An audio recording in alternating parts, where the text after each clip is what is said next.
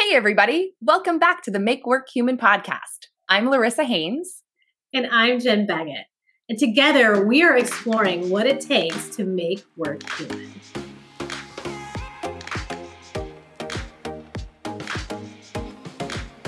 Hey, guys. Welcome back. So it's just Jen and I this week. She and I were chatting recently about some common themes that we're seeing not only in our clients, but really out in the world.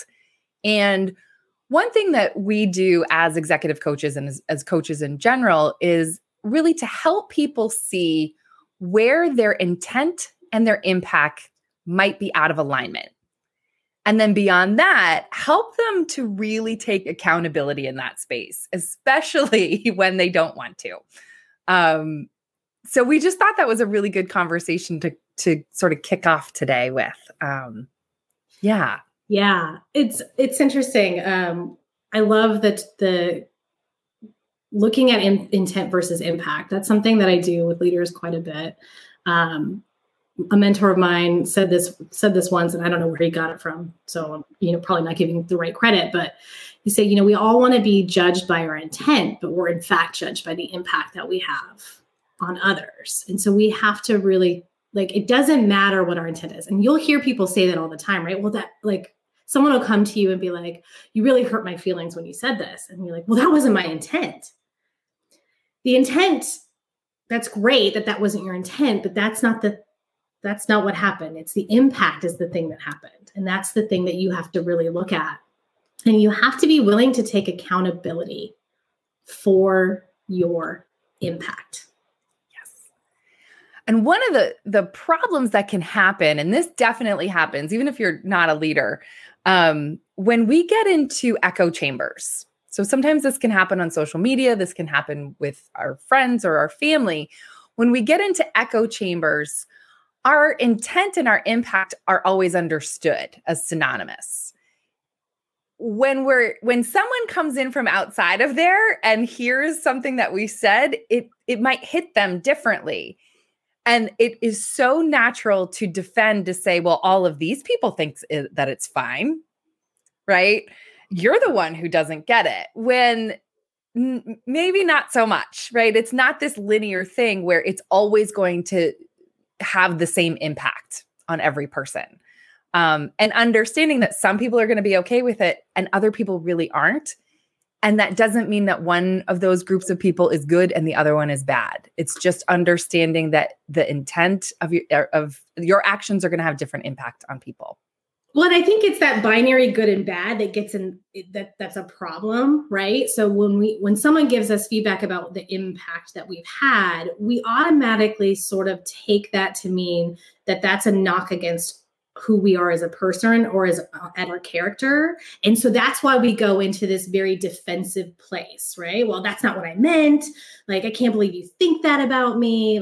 You can see this on social media very, very clearly. It's somehow by me telling you hey, your actions really bothered me, that I'm attacking you as a person. And that's not the case. They're just sharing that's the impact that we have. So as leaders, as people, we have to be really careful about about saying, well, if someone says this to me, that means I'm a bad person. No, it doesn't mean you're a bad person, but you've got to take a look at, okay, what's my part in this? Where's the ring of truth? Yeah. What in this is true, right? Something happened recently with me in a social media setting where I saw something that it dinged for me as kind of not cool. And a lot of the times I just sort of scroll past, but every now and then I simply gently point out hey, maybe you want to take a look at that there. I don't attack, I don't do anything. But the moment I did that, this person got incredibly defensive and deflective and angry. And the more people agreed with my take, the more angry he got at them. And I had kind of bowed out at that point. That's just not my scene. But I messaged him and I was like, listen, I don't think you're a bad guy. I don't think that your intent of this was to come off like this. But for many people, it will. And you're going to find a lot of people that are going to agree with you. But the silent people are, a lot of people aren't going to stand up to you and say, hey, this isn't cool. So just, there are two sides here to maybe think about. And one-on-one, he was like, yep, I see that. Thanks for the feedback. And then publicly raging and denying. So it was just it's a funny thing how we want to stand in our righteousness sometimes, and not be held accountable for having an impact on people. It gets, I love that you said that. Like, we want to stand in our righteousness sometimes. There was, and I'm not going to name any names because I'm not going to give any more light to this, but there was a very popular, I'll call this person an influencer, that made some problematic comments, and was subsequently called out on it by their audience. And this person came back and apologized, but didn't really own it or apologize. It was, well, I guess I'll never learn. But this, like, it was this like, hey, I'm sorry over here, but let me tell you all the reasons why I was justified in saying what I said. That is not owning.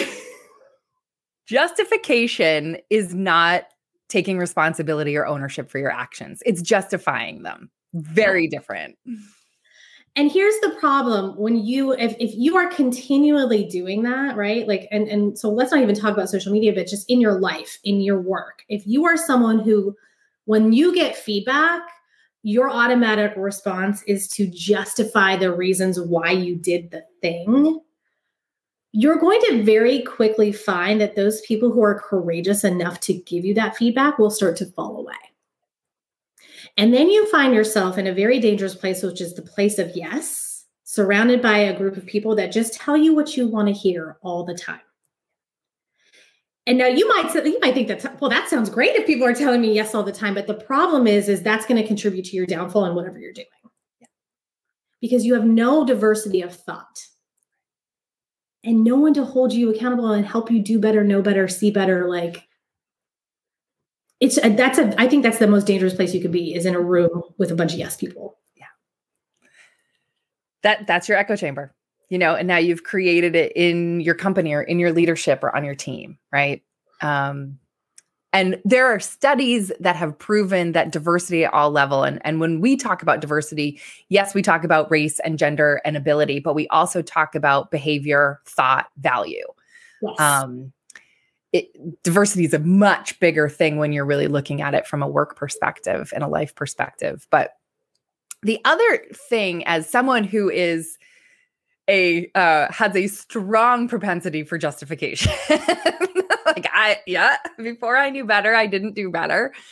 There are also times that you may be in teams or in groups or surrounded by people where it's not okay. Their feedback actually is not always helpful. And so just know to take both sides with a grain of salt, right? To really look at what in this is true for me. What can I take from this? It doesn't mean that you have to take all feedback blindly, because sometimes it's not coming from great sources. But to be a bit objective about it, not to dismiss it completely and not to take it on fully and wholly and completely. I love that you said that. I think that's really important, because that's definitely not the message I want going across to people. It's like, well, feedback, just take it. And, I think it's going back to the intent versus impact is, what do I want to be known for? What is the legacy that I want to leave? And does the feedback that I'm getting align with who I want to be? So I don't know if I've told this story or not, but years ago, I got feedback from a very high level person in my organization. And the feedback was, I think you need to be more formal when you are presenting, when you are training. And I didn't justify or defend. I said, okay, thank you for the feedback. Let me think through that. And when I thought through it, it made me realize, first of all, that wasn't the place. This is not the right place for me, because formal is if formal is what you're expecting, that's not who I am. And that's also not who I want to be. I understand the value in that for some people. And that's that doesn't align with who I am. So that just tells me that maybe this is not a right fit for me and I need to move on.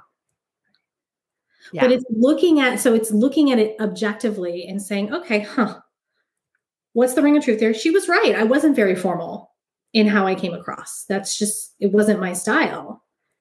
And for me, I chose not to internalize that feedback and go and take action on it because it didn't align with the legacy that I wanted to leave. Yeah. And that's totally fine, right? And it's still great feedback because you then got to make a decision. You were very clear on oh my gosh, you're right. I'm not formal and I don't want to be. And that's what you need me to be. So I'm going to leave this spot so that someone else who does want to be that can take it. And I'm going to go find where I belong somewhere else. It's that clarity is just so kind for everyone involved. It doesn't mean that you are a bad worker or a bad person for not being formal. You're just a bad fit for that. Right. And I owned my part of that, right? That's me taking ownership. Is you're right. I'm not. And if that's what you need, I'm not going to be able to do that. So we can part ways. That's taking ownership. Again, taking ownership doesn't mean I go in and I internalize all the stuff you said and then go fix it. We're not about fixing. And again, we are human beings and we are going to make a lot of mistakes. A lot, all the time. All the time. I make mistake with my kids. I make mistake with my husband. I make mistakes with Larissa. Just ask. It happens all the time. The difference is you and I, and we're trying to help our clients are willing to look at it and be what happened here?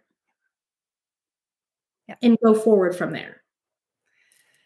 I learned this sort of methodology years ago, and it's one that I now teach too, but we call it cleaning it up. And it's really, I know that a lot of people, especially when I start working on this, it doesn't have an apology to it. And for some people that's uncomfortable. But when you recognize the emptiness in most of our apologies and learn the power of a different way of doing it, you kind of get why it matters. So the cleaning it up is I do something inadvertently, usually, that pisses someone in my life off. And they love me enough to say, you pissed me off, right? Or I catch it. Either way, sometimes I can catch it. And at that moment, the conversation looks something like this. I come to them and say, hey, I recognize that when I spoke to you last week, I was really sharp. And that probably didn't feel good to you. Now, the impact of my having done that is we've got a wedge between us now. And I see so clearly that that's taking away our ability to have affinity for each other and to be really close. And it feels really heavy. And it's impacting the lightness of our relationship. I take full ownership on the fact that I caused that to happen. Now, I can't promise you I will never do it again. But what I'm promising you is that I will do my best to be more aware of that. And I promise you that I will always come and clean it up with you. So good. That's it. Right? So good. I love it so much. I mean, it's such a power. What if someone came to me and had that conversation with me, I'd be like, wow, that's ownership. Yeah. That's taking ownership over my part. It's not just a blanket because you're right. We say, I'm sorry for all we say it all the time. It's just a blanket phrase at this point. Oh, I'm sorry. I'm sorry. I bumped into you. I'm sorry. I bump into an inanimate object and I say, I'm sorry. Right. It doesn't mean anything anymore. But when I say I hurt you, I see how I hurt you. I see what it's costing us. And I promise, I don't overpromise, right? But I promise that this is something that I will make important enough to me because I know it's important to us and to you. I love that so, so much. I'm stealing it. I'm going to use it. Take it. Use it everywhere. All our listeners, that's if you take one thing away from today's episode is how do I take ownership? How do I clean it up? Right? It's not about falling all over yourself to apologize. It's about taking accountability and ownership for your part and sharing what you're going to do in the future to try to reconcile that. And what's great about it too is that if the other person had some accountability, sometimes it is just one-sided, right? Sure. Most often it's not. Most often, you're right. It's not. And what doing that does, if you do it on a consistent enough basis with people, they learn it. And in there, they're like, yeah, when you were sharp, I then shut down. And I recognize that my shutting down also caused, we call it cause in the matter, right? Being a cause in the matter of things. I was a cause in the matter of this as well. And that added to the lack of intimacy. It's great for partnerships, whatever kind of partnership you got.